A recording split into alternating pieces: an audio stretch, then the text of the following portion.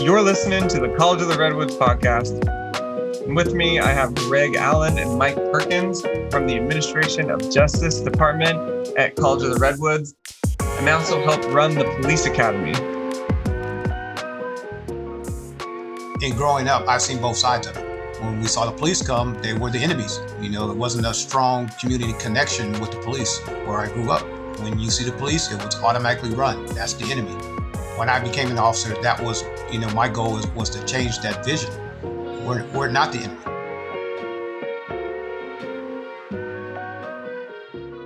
Hello, Greg and Mike. Thank you so much for taking the time to chat today on the episode 3 of our CR podcast.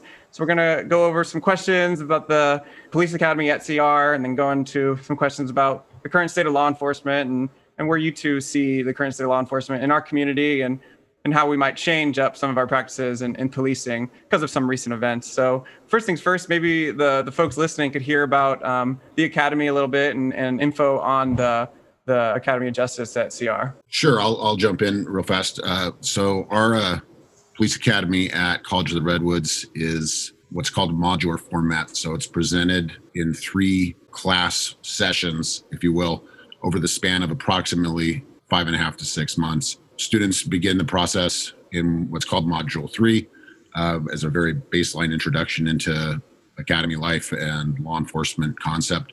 And the program then continues to build on itself throughout the course of the three modules. When the cadets graduate at the end of the 3 modules, they're certified then by the Commission on Peace Officer Standards and Training in California to, if hired by an agency, go out and begin a field training program, which is really what the Academy is designed to do, is prepare students to go into a field training program in a law enforcement department. I'm the director of the Academy. Actually, my official title is Director of Administration and Justice. I oversee the Academy as well as the 4 credit courses for the Administration of Justice Department, predominantly just making sure that we're in compliance with the state of California and post guidelines for how basic academies operate. And I am the intern coordinator for the Basic Academy, and basically I oversee the day-to-day operations of the Academy. And do quite a few of the cadets graduate and stay locally, or are there a big portion of them who go to departments outside of the county? Most have been locally, yes. Mm-hmm. Something I also wanted to mention is the advisory board, and maybe one of you could go into maybe talking about how the advisory board came to be and what the advisory board is.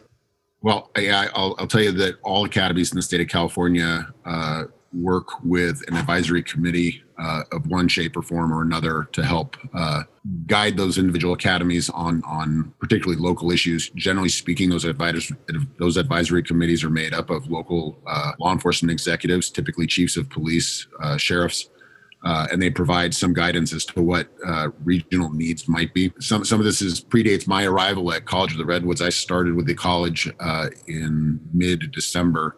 But prior to my arrival, my predecessor, as well as Dr. Flamer, worked together to put together what we've been calling an augmented advisory committee. And the decision was to bring some civilian folks onto the committee as well to help give a civilian perspective to what the community might see as important issues for the academy to address. It's worked rather well. Early meetings generated a lot of conversation and some ideas that were put forth.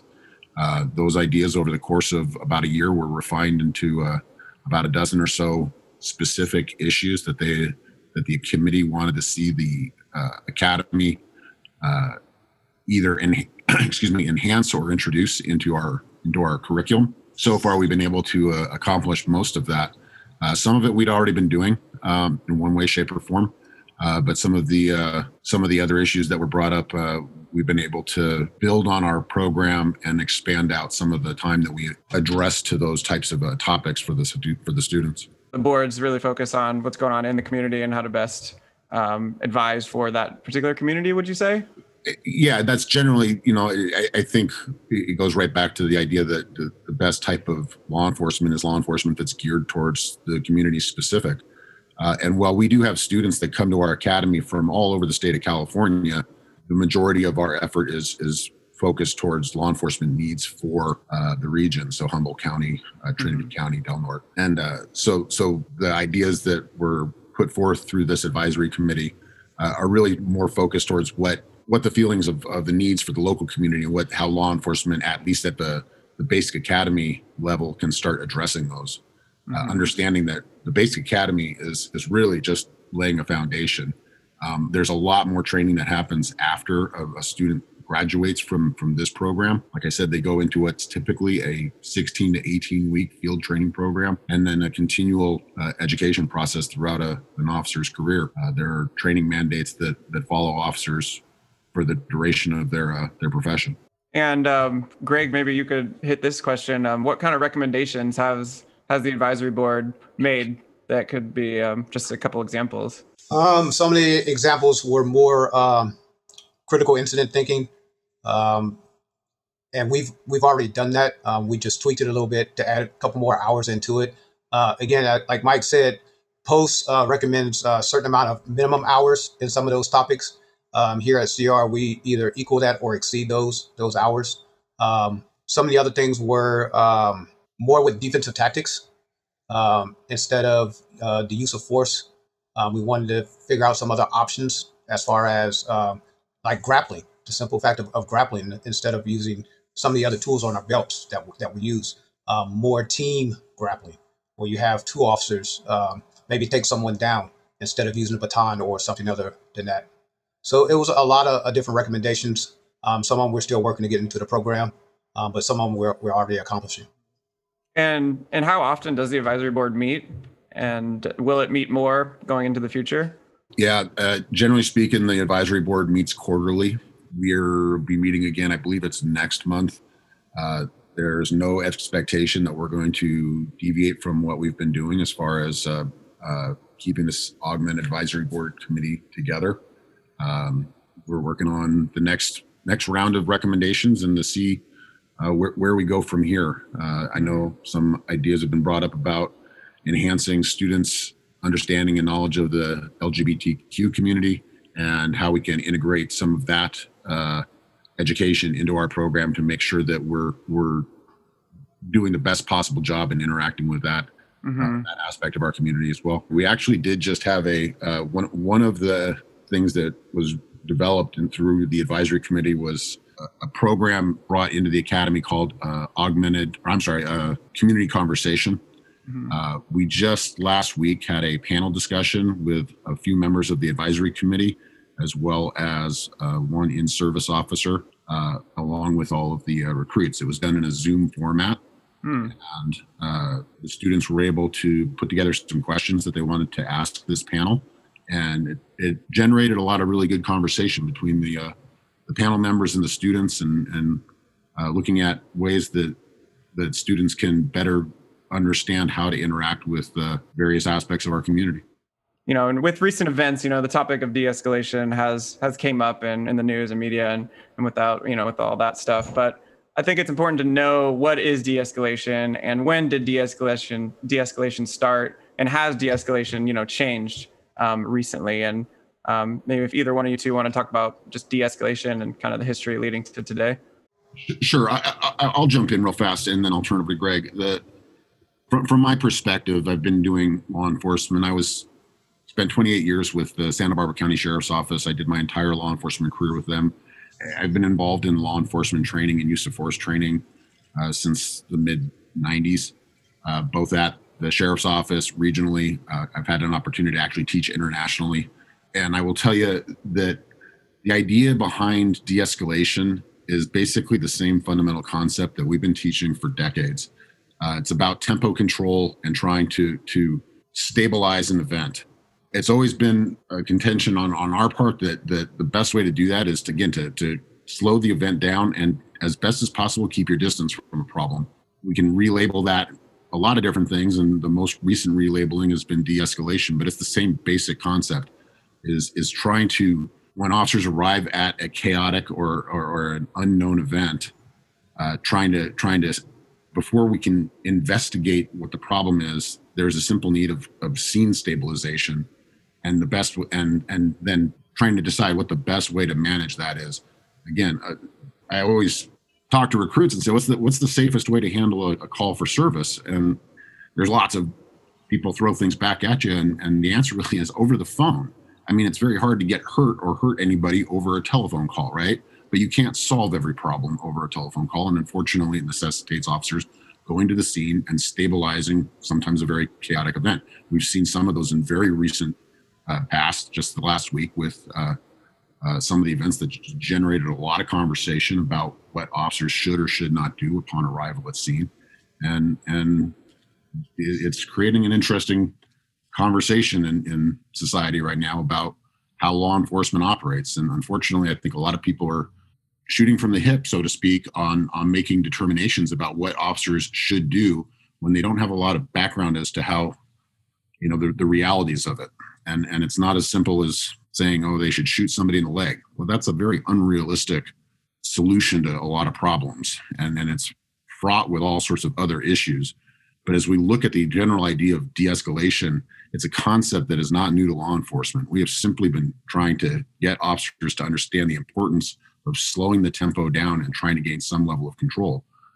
Last point I'll make before I throw it to Greg real fast is that we operate on a fairly simple formula in law enforcement, and it has to be simple because it's done in such a chaotic, law enforcement occurs in oftentimes very chaotic and events that where we don't have a lot of information. And so the formula that we tend to operate off of as far as a public safety agency, and I would say that this isn't exclusive to law enforcement, it applies across the board to the fire discipline, EMS, all public safety.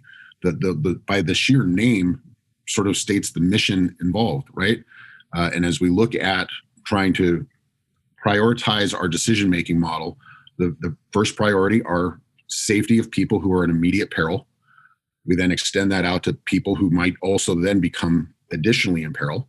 We also then look at the safety of public safety personnel, officers, firefighters, EMS technicians, and then ultimately, and while it's important that we are doing our best for everybody, as we go down the list of priorities, then we get to the people who are the actors in the event, the people that are generating the problem.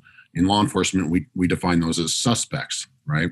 If they are in the mix of this event, we are concerned of their safety, but their safety comes secondary to the safety of innocent people. Thank you for that. Greg, do you want to add? Yeah, I would agree with everything that Mike said. I started my 27th year in law enforcement this year, and from day one, de-escalation has always been taught. One thing we have to realize in law enforcement is that most times we're meeting people on their worst day. And so we're not meeting people on their birthdays or celebrations and stuff like that. There's a reason why we're called, and a lot of times that's to keep the peace. Our simple arrival sometimes escalates the situation. When you're talking about persons with mental health, those that have had prior problems with law enforcement. So what we're trying to teach here at CR is be knowledgeable of, just because you have a uniform on, that situation can be chaotic just for the fact that they see you in uniform. You have to use the skills that we're teaching you out here to basically control that scene with the minimal amount of force that's able to be used. And again, officer safety is peril, as well as the community safety. And so that's what we're looking at as when we show up onto the scene, is safety of everybody involved. Mm-hmm. It's majorly important. And something about de-escalation training, it's almost like you have to recreate a stressful situation. And within the academy or other trainings that you two have done throughout your careers, what are some high stressful environments that you can really simulate that's somewhat like, being out there on the field? And also, I was a volunteer firefighter with Arcata Fire for 3 years. And some of the trainings that I'm like closing my eyes and thinking of that I went through to simulate high stress was confined space awareness, putting us on all of our turnouts, putting us in little, holes, mock trap doors, getting entangled with wires, and then, only so much oxygen you have to like get out of that scenario. And looking back at some of those trainings, I was extremely stressed out, and, some, grown men in tears from being, entangled with wires. And some of these situations, you can simulate a high stressful situation. And that's like firefighting training, being simulating being trapped in a burning building. But how do you simulate, maybe someone who is, trying to use force on you, or someone who has a weapon? Like, what are some of the things that you teach in the trainings? Well, I would like to say that I agree with you 100%. I think recreating stressful environments is an important factor in the training. we actually do it in a variety of ways. And there's a term that we utilize for that. It's called stress inoculation. It can be from the simplest of concept, where just doing a morning inspection where a recruit training officer is inspecting your uniform and asking knowledge-based questions based on previous learning domains that have been covered, with the potential of some type of a repercussion if there's a flaw in the uniform or a failure of knowledge that might result in push-ups, or it might result in a written assignment.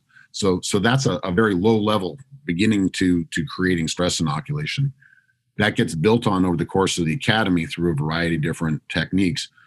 One of them is a required component of the academy program, which is scenario-based testing. That is a great way to put people into a stressful environment, is to create a three-dimensional test that they're required to perform in real time using the best situational knowledge that they can muster at the moment, right? Some of those scenarios can involve the threat of physical assault. So we use different training aids to help facilitate that.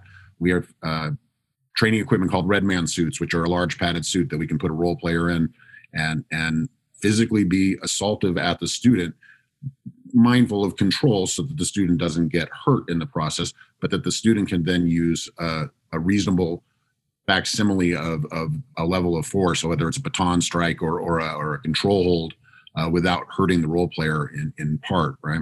Mm-hmm.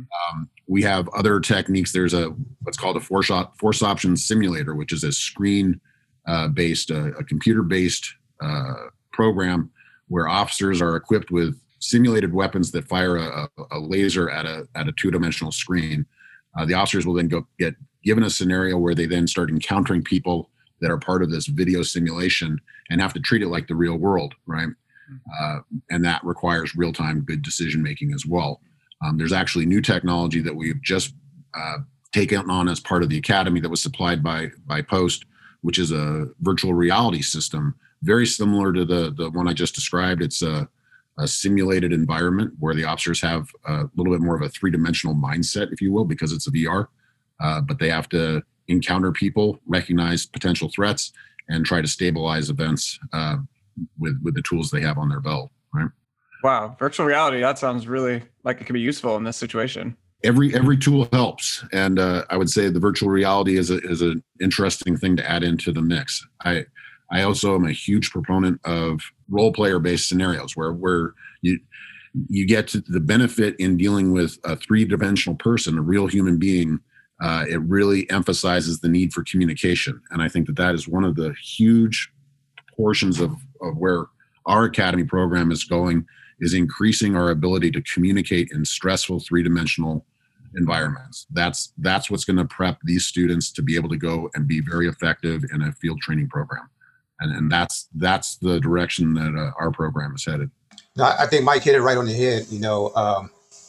Even the simple thing of knowing the tools on your tool belt, knowing which option that you can use with your eyes closed, with repetition, that's training, and that's something you need to know, in an instant, what tool you're pulling out of your belt that's, appropriate for that situation at hand.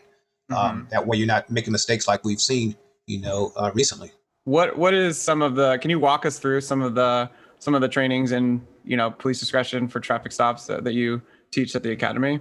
Discretion as in, when to cite, when not to cite, when to give a warning, when not to, when to either give a warning or not give a warning. How do you kind of teach those discretions in the academy? When you're talking about discretion of whether to cite or, give somebody a warning, that comes down to an individual agency's policies and procedures. Some agencies, go by quota. They want a certain amount of citations written. Mm-hmm. Others, could go with just warnings and education. So it depends on the actual infraction that we're talking about. Whether you're pulling somebody over for speeding or you're pulling somebody over for a, faulty taillight. All those are violations of the vehicle code. However, the state gives us that discretion on whether to cite somebody or to give a warning. Mm-hmm. I'll chime in here too. It just a lot of times that officer discretion is really it's a fluid thing, mm-hmm. and I will tell you from my career, I never made a decision before when I decided to pull a car over. I never made a decision as to whether or not this was going to result in a citation until I had a chance to actually talk to the person I was contacting. A lot of times that really told me whether or not a simple warning was going to be effective. Some people, a warning is all it takes, and that's something that's developed. I think you can't really teach that in an academy. That's learned through trial and error and experience and just time doing the job. You start to get a very good feel for reading people, and some people are going to be very receptive to a simple, hey, I need you to think a little bit more careful about coming to a complete stop. We've had issues at this particular intersection, whatever the case may be, and trying to get people's acknowledgement of the problem of not complying with the law in that case. Other people are less apt to listen to reason that way. And again, it's through training and experience that you start getting a really good sense for this person is, I could be as eloquent as possible, and they're just not going to hear what I have to say. So simply here, rather than try to explain it on the side of the road, which is not any place for a debate, the decision is I'm going to give you this traffic citation. And then if we decide if you want to fight it in court, we can then go in front of a magistrate and have that conversation in the right venue. But debating the lawfulness of any of that in a chaotic environment out on the street is just, that's not the way it's designed to go. So back to the idea of discretion, it really boils down to, I think, an individual officer. Some officers are going to be more inclined to write citations than others. Some officers are going to be more inclined to give warnings, and it's a very sliding scale. There's nothing that says it will always have to be this way, at least in a traffic type environment that we're just talking about. Yeah, totally. Some people don't believe that police should carry guns, and in some countries they don't. But why do you think that we need guns in our country or in our police force? Again, I would like those that say that to come do the job, come into some of the situations that we're in and not have a gun. The active shooter, the sheer design of an active shooter is to kill the most people at the quickest time. And so imagine responding to that without a weapon. It's hard for me to fathom that, because so many people are illegally carrying guns and committing crimes, and then we respond to that without something that would protect you or myself. It's hard for me to imagine. In a perfect world, the police don't need guns, right? I mean, but that's not the society we're in. And however somebody wants to take the Second Amendment, we are a culture that is a gun culture. It makes a lot of people uncomfortable. I totally understand that. This is certainly not, I don't want to debate the strengths and weaknesses of the Second Amendment, but that is the law of the land. For law enforcement officers to be able to function in our society, where our society is now, I'm sure we all could equally agree. We wish it was not as violent a place as it is. But unfortunately, we are in a violent culture. And in order for peace officers to go out there and do that function, keep the peace, the necessity has become the case where they have to be able to respond to the potential for lethal force. And without some type of a comparable tool, I don't think you'd find anybody that would be willing to go into some of the environments that Greg just described, these events of rapid mass murder with nothing but good intentions. It's horrible and it's tragic. But again, it goes back to that simple formula. In the end, prioritization of life says that innocent people are our priority. That is the mandate of law enforcement, to protect these people. And if it needs to result in using lethal force on somebody that is using lethal force or has that capability on innocent people, then as tragic as it is, that's the necessity of the job, and it necessitates the tool to be able to do it. It's an interesting, we could segue into the idea of a lot of the calls for service that law enforcement are being tasked with. First line officers, patrol officers tend to be jacks of all trades, right? They're asked to go out there and handle everything from cat in a tree to somebody in complete mental crisis. And while there are some very skilled officers in dealing with people in crisis, that's not their first job skill necessarily. And while it'd be great to have the people that are very apt at doing that at every call, sometimes that's not the case. There are people that are trained to deal with people in crisis. Unfortunately, they don't have law enforcement training. And to date, I haven't seen any of those people willing to go without the benefit of somebody to protect them at one of these calls. So as much as it'd be not great to send a mental health professional to every person in crisis call to help solve that issue, the need still exists to have an officer there to stabilize the event so that that person can then do their job. Mm-hmm. And I'm not sure I see another solution yet. I wish I did. I'd probably solve the world's woes if we could figure that out. Well, I think part of the reason why there's no officers with guns in some of these countries is because guns aren't on the streets as much as they are in America. It's much easier to access, guns in the United States than it is in other countries. And do you see that playing a big role in the reasons why we have guns is because maybe it's so easy to get guns here? I absolutely think that that's the case, but I think that genie is out of the bottle, and I'm not sure there's going to be ever getting that one back in. Mm-hmm. So which is not to say that there aren't places where guns are hard to come by, where there aren't acts of violence. I mean, take the gun out of it for a second. I have been at calls where people have been armed with edged weapons. I have zero interest of getting within arm's reach of somebody with a fillet knife that wants to use it against me. It does not feel good to get stabbed. And so to expect officers to be able to solve that problem without a tool that can solve it from a distance is, unfortunately, again, I think a lot of people are getting their training from Hollywood, and they're seeing things that are just completely unrealistic. The idea of shooting a knife out of somebody's hand, that's absolute Hollywood. The idea of shooting somebody in the leg to immobilize them, that's all well and fine, but I mean, a leg is full of some pretty significant arteries. They're full of hard bones that a bullet strikes and the bullet changes trajectory. There's no guarantee that shooting somebody in the leg does not turn into a lethal event. Again, it's people are using their Hollywood training to try and set the course for how law enforcement functions, and that's a very dangerous road to go down. Greg, I have a question for you. I'm going to unmute you there. So you are a person of color and you are a police officer. I'm curious if you have had any pushback from your community for wanting to be a police officer? Not really from those that I grew up with and those that I went to school with. None at all. Because I'm the same person when I put the uniform on and when I take it off.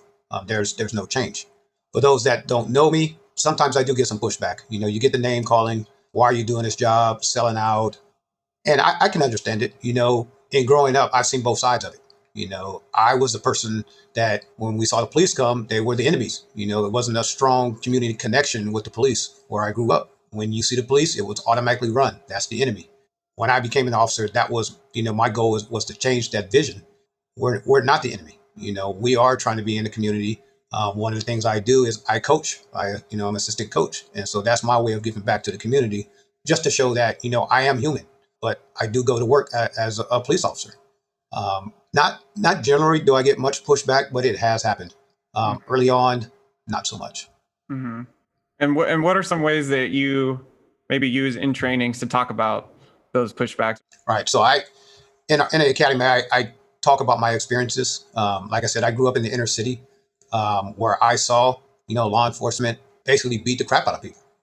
Myself, I've been searched illegally. Now that I know, what you can and can't do. I can remember my prom day.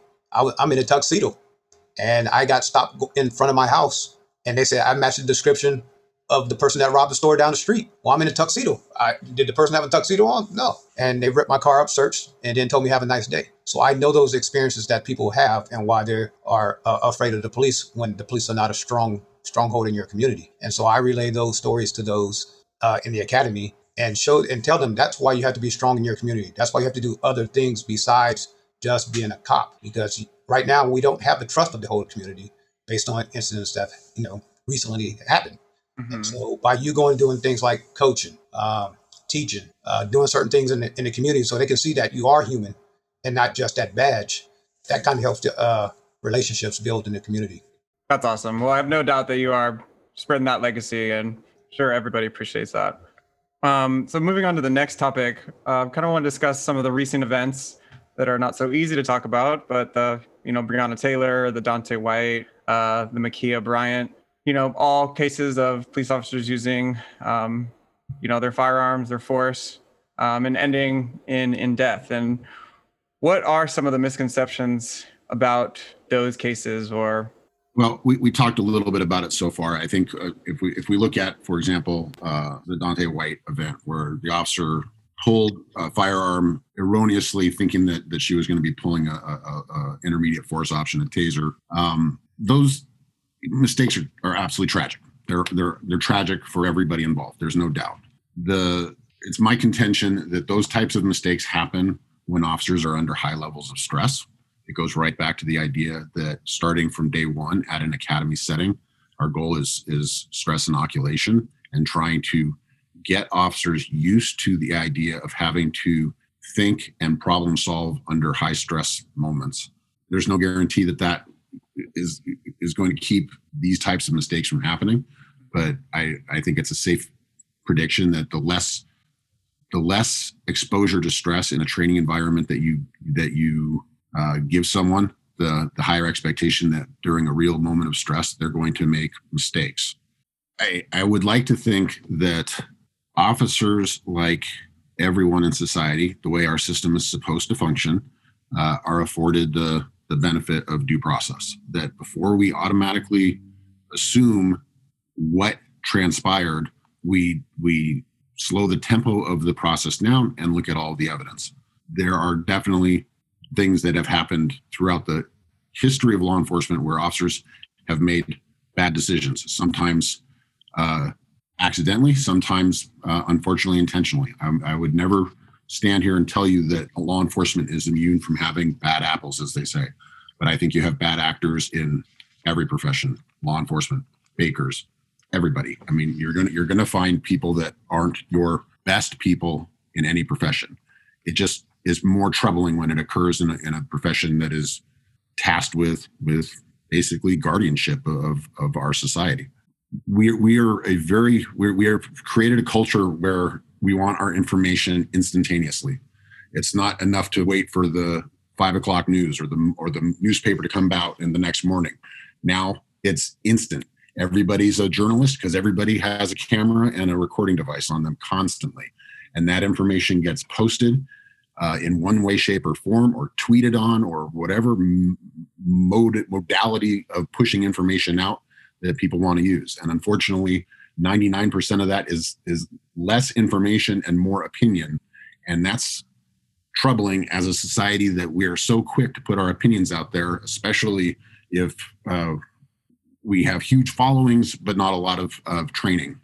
And so we make these broad sweeping statements that instantly become gospel. And that's very disturbing. I think we look at the events that unfolded with the Ma'Khia Bryant event. I'm not sure what, I guess I would put it back to everyone else. What should the officer do? I mean, and I've heard a lot of he should have shot the knife out of her hand. Okay, well, let's set up some scenarios and you show me how easy that is. That is absolutely outside of the realm of logic and possible. Shoot her in the leg. Well, we've talked about why that isn't necessarily a good idea. Trying to convince her not to stab this other person. At what point does the officer have to make a decision? Okay, I have somebody with a knife and I have somebody who's about to be stabbed, and I have to make a split-second decision on who do I try to save. And from my perspective, I think the officer made a very clear decision with very limited information. And I think, quite honestly, I'm going to tell you, I feel he made the right decision. There's a person threatening somebody else with a knife. I think I'd probably do the exact same thing. It's sad. It's tragic.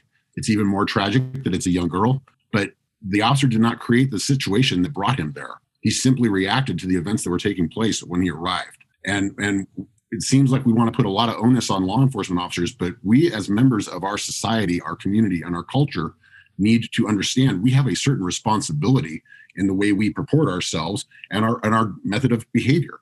I don't know of anywhere where it's acceptable to come at somebody with a knife. I just don't think that is appropriate. And if it results in a law enforcement officer using force to protect someone else and that person gets shot, it's sad and it's tragic, but it's predictable. Greg, do you have anything to add to that specific case? I would agree with Mike said. I think that, there was an active person with a knife about to attack another person. I mean, that to me is one of those situations where force is necessary. It's definitely tragic, and all these killings are tragic for everybody involved. And yeah, we wish in a perfect world there was something else that we could do. However, the situation sometimes dictates that, deadly force is going to be used.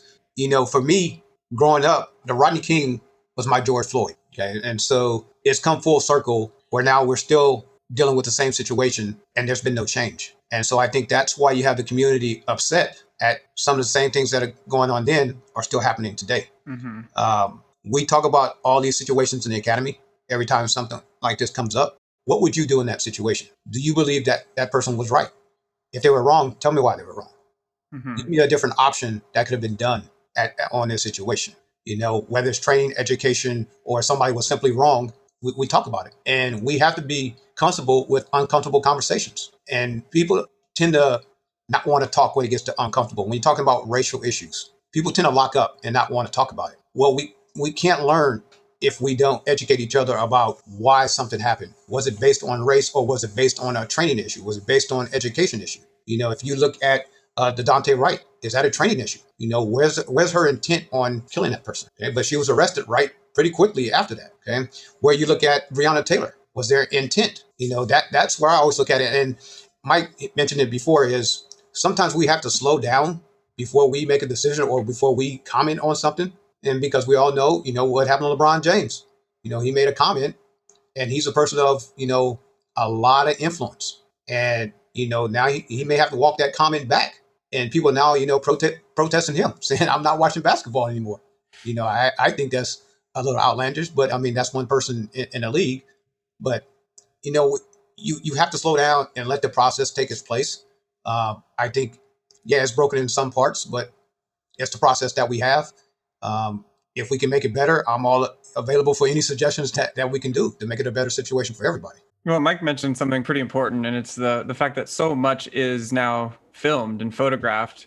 And I'm sure both of you can attest to this, that anytime, there's a big scene, people love to have the cameras out now.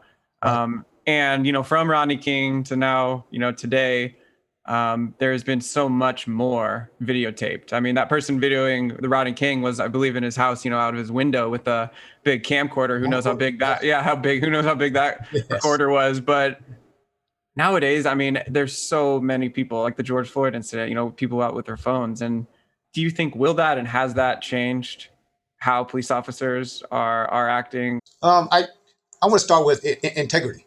It's that person's integrity to, you should be acting the same way whether you're on camera or not. It doesn't matter if the camera is there. You should be acting according to law and what you're trained to do. It should be no difference in the way you act and the way you carry yourself based on whether the camera's on or not.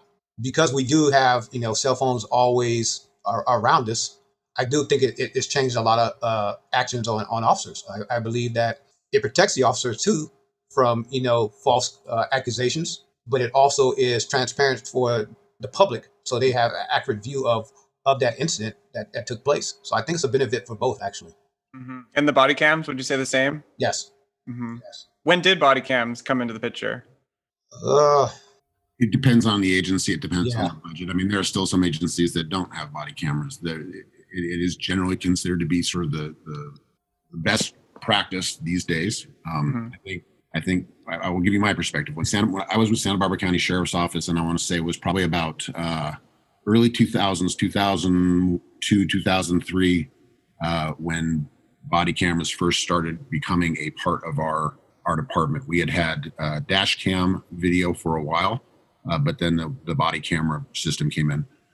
As a trainer, one of the things I found was I had a lot of, particularly the old school officers, a lot of pushback. They were reluctant to have that. It was taken as a sense of, they don't trust me, and now I have to film everything I do. I will tell you from my perspective, I was always a proponent, and I was even more of a proponent. I became a manager. I was a station commander down in Carpinteria, and I had countless events where citizens would complain about an event. I would be talking to them on the phone and watching the video of the event that they were describing to me. And I would tell them, and this was, again, back in some of the earlier days of body cameras. Hey, I'm watching the event right now. It was recorded on the officer's body camera. Would you like to come down to my office, watch it with me? Because what you're describing and what I'm seeing don't seem to coincide, and I would like your opinion. And as soon as they found out that there was video of the event, all of a sudden things started to track. Well, I don't want to do that. I would just want you to be aware of it. It says, your concerns are important to me, and if you want to discuss this, I am more than willing to go through this. But in the end, they would pull back, recant their complaint, and just say, I just wanted you to be aware of it. So my opinion is, more often than not, those body cameras are saving officers from erroneous complaints and allegations. Mm-hmm. I think they're monumentally huge. And what we tell people in training is you should anticipate you're being filmed, whether you're running a body camera yourself or not. The minute you leave your station to the minute you get back, if you don't think that you're on somebody's surveillance camera, somebody's iPhone, you're crazy. Mm-hmm. Our entire society is captured on film these days. So let's move and talk to the George Floyd trial as we get to the last little bit of our podcast. What were some of your thoughts in watching the trial? And in this case, what do you think particularly was different? I think that because of the amount of press and amount of publicity it received, everybody was aware of this trial. You had officers on the stand, which had to be the most uncomfortable for them, is because, they work with that person. And now they're on the stand saying that person did something wrong. You don't get that too many times in this career. However, when you look at some of the policies, there's a duty to intercede. And as a part of the human element that you need to be honest of what you saw and not sugarcoat it. And when you get a subpoena and you swore to tell the truth in the courts, there's nothing else you can do but tell the truth. Mm-hmm. And I think this is, I'm sure it happened in the past, but with so much press on this one, and again, to me, common sense would have played a lot in this. If you're not kneeing somebody in the neck for however long, he's probably alive. I don't know where that's taught anywhere as far as a use of force or a control technique. I can tell you it's not taught here, but it was hard to watch because you kept seeing the video. Because at the end of the day, for me, is I'm gonna be black when I take off the uniform. Could that happen to me? Could that happen to my kids? Could that happen to somebody in my family? And so again, it's one of the things when I take personal when I see it. I don't make comments on it until I watch the whole thing and I know what I'm commenting on. Mm-hmm. And so I like to tell those experiences to those that I'm training is, hey, this is what I saw. This is why I believe that was way out of line. Mike, do you have anything to add? I will echo what Greg just talked about. I will say this, as a trainer, as a California law enforcement professional, when I first saw that video, I was shocked and thinking, wow, that just does not look right. One of the things I did early on, I went to the web and I looked up their use of force policy. It's an open source document. You can go in and look at it yourself. And oddly enough, in their department, that is, they talk about kneeing on somebody's neck.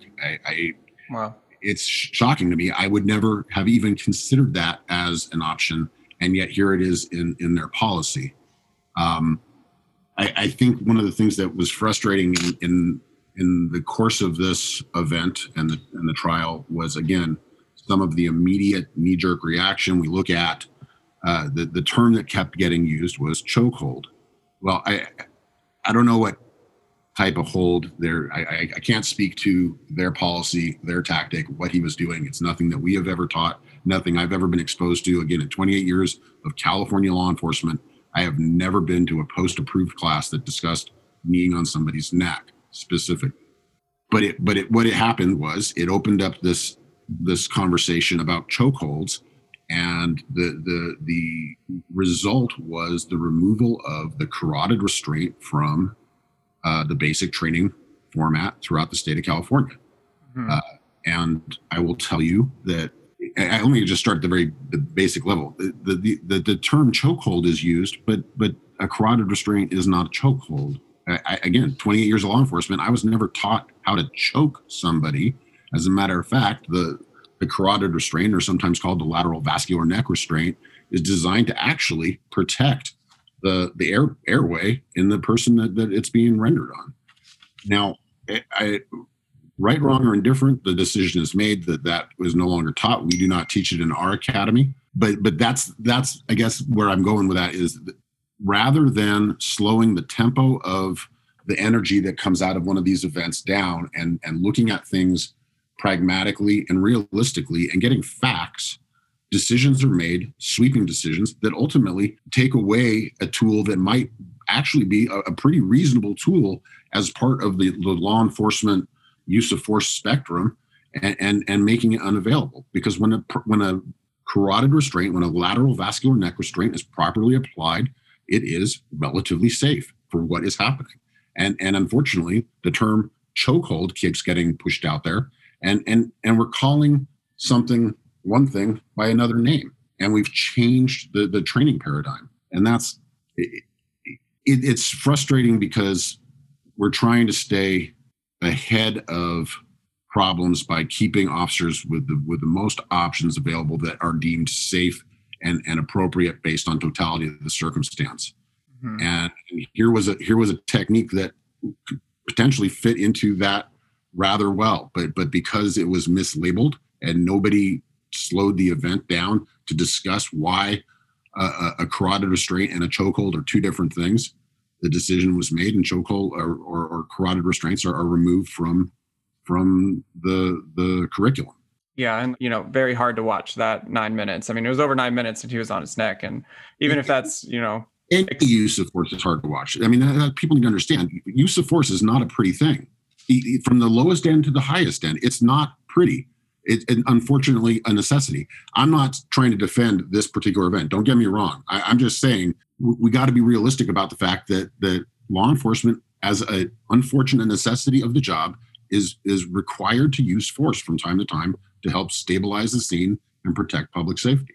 Okay, so if we were going to use some of what we've learned through that case, let's just say we're going to use the George Floyd incident as a force to maybe do better in the future, as bringing it to training, either showing the video within the police academy and saying, what would you do? Like Greg mentioned, being a scenario-based teacher, saying, here's a video, what would you do and why? What would you do differently? Why? I mean, are you going to bring some of what we've learned through this case to the academy at CR?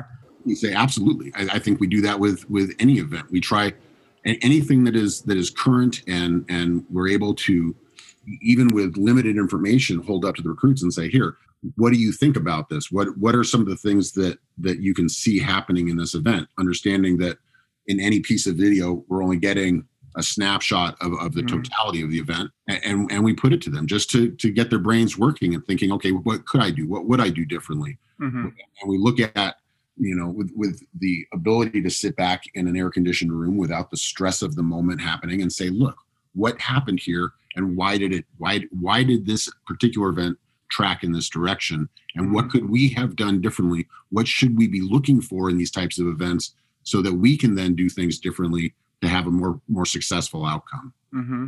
Greg, what are your thoughts? Yeah, I agree 100%. We've already been doing it. Anytime we have an incident or a tragedy like that, we are in full discussion about what we see. Was it correct? Any other options that we could have taken? We have the luxury of sitting back and watching something that happened in a matter of seconds. And so, like Mike said, without the stress, we're sitting back critiquing something that somebody had, seconds to make that decision. And so hopefully when we do see something like that, we'll know how to respond because we saw something similar in the training that we've had previously. Mm-hmm. So that helps us prepare. And lastly, before we wrap up, let's talk about the word reforms or maybe even the word defund the police was, definitely used a lot after the George Floyd incident. And the idea that possibly divesting some of the money for police and investing some of that money into therapists or counselors as part of de-escalation of some cases that might not require a police officer, maybe a counselor or therapist. Do you see any place for that in the future? And of course, that's a very rough and vague general, general statement, but maybe in 10 years, is there a place for therapists and counselors to take over some of the responsibilities that might even take off some of the duties from the police officers and give on to them? Do you think that's a possibility? God, I hope so. I hope so.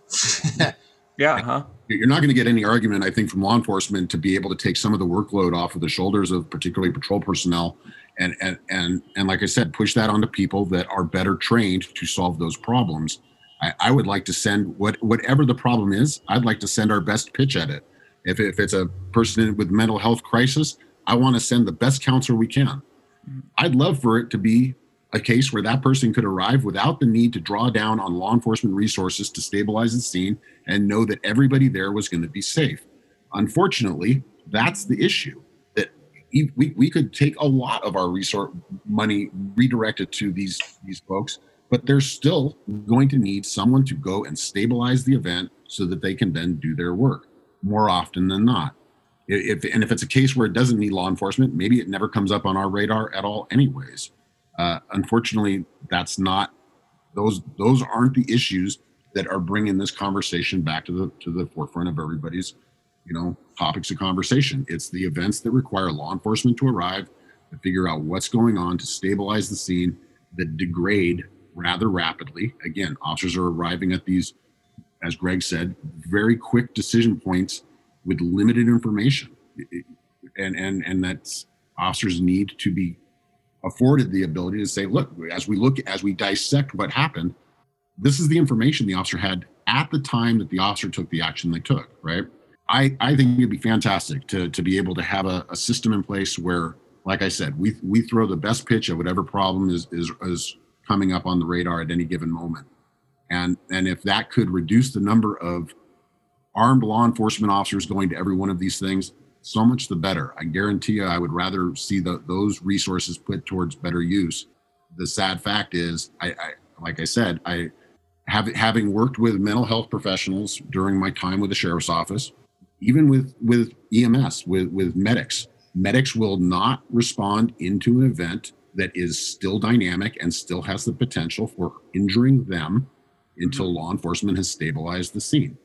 And so it puts that onus right back on the shoulders of law enforcement to stabilize the event. So I see both sides. Again, my degree is in social work, so I understand the need for, resources and stuff like that. One of the issues I have with is when people say, defunding doesn't mean we're taking money from an agency. Well, it's in the word defund. It means you're taking away money from something else. I'm in agreement with that. Yes, we do need, some other type of response. I've been looking at, it's called Cahoots, I believe it's up in Oregon, where they have a EMT and a counselor respond to different events without law enforcement. And it seems to be working up there pretty successfully, and it's going through the dispatch is the one that is making the calls of who gets a law enforcement, arrival with that group. So that is something that's possible that can happen. Again, it's going to come down to, priorities and funding. Like everything, money talks, and if we have the ability to pay for those services and, try something new, knowing that it also has to be safe for those persons to enter that environment, I'm all for it. And I think it's something worth looking at. Yeah. Would you say that a lot of police departments are possibly for this? If there's the money with... I do. I know Arcata's already started something with county mental health here. Eureka Police Department also has their CSET team. So it's already starting locally. Again, the funding is what's going to push how much we can do. Part of the issue is getting people out at nighttime. A lot of social workers work 8 to 5 Monday through Friday. What happens when you get that call at 3 a.m? Who do we call to come out to make that situation safe? And so that's some of the questions that's going to have to be answered. It's a great point.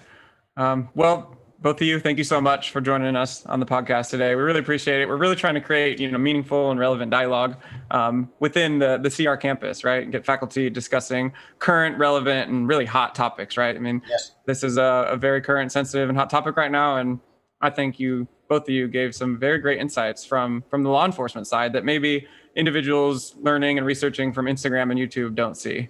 I thank both of you for your service, and you guys are both doing amazing things for our community and for the enforcement side of things in general. It sounds like you guys both have a growth mindset and a lot of forward thinking in the law enforcement field. So, and we need those folks out there. And so I know the community and CR and I all appreciate your service. So just wanted to say that. And if you want to say any last words, maybe if there are folks maybe wanting to apply for the academy or some sort of words to leave on, that would be great. Absolutely. I will take that right where you left off. People that want to apply for the academy, I know a lot of people have a lot of strong opinions about how law enforcement should work. And I guarantee you, I don't know of an agency in our region that isn't hiring right now. So if there are people that are strongly passionate and committed towards seeing change, the best way to affect change is from involving oneself. And I would relish the idea of getting folks into our program, giving them the baseline training and seeing what they can do to help better the profession and ultimately make our communities safer and more effective. And then anybody that does have questions about either our program or law enforcement operations in general, our goal is to educate, whether that's in a formal setting with our students or if it's coming by the office sometime, having a cup of coffee and having a discussion over, things that they're concerned about. We're open and willing to talk to folks anytime they want. So by all means, consider us a resource. They can contact me directly at michael-perkins@redwoods.edu. That's my CR email. My desk extension is, I'm still new enough here where I don't remember. I'll look it up for you real quick. 4331, I believe, is my extension. Ooh, he got it. I'm pretty certain that's my extension. And I'd have to default to Greg for the prefix on that. But by all means, email or phone call or come on by anytime. And happy to talk to folks. Awesome. Thanks, Mike. Greg, you want to say anything? Just add that, here at CR, again, it's about education and training. And we instill both of those, not just one. You can't have one without the other to be successful. And again, like Mike said, we're here as a resource. Like you want to come by, talk to us. You have a view on something, you'd like to speak to the academy about something, give us a call. We can learn from each other. My email is greg-allen@redwoods.edu. Phone number 707-476-4332. Sweet. Well, you two have a great day. And I appreciate both of you. And you'll see this podcast live and sent to you shortly, hopefully in the next couple of weeks. All right. Thanks, sir. Appreciate it, Matthew. All right. Bye, everybody. Thanks to all the listeners. Have a great day, everybody.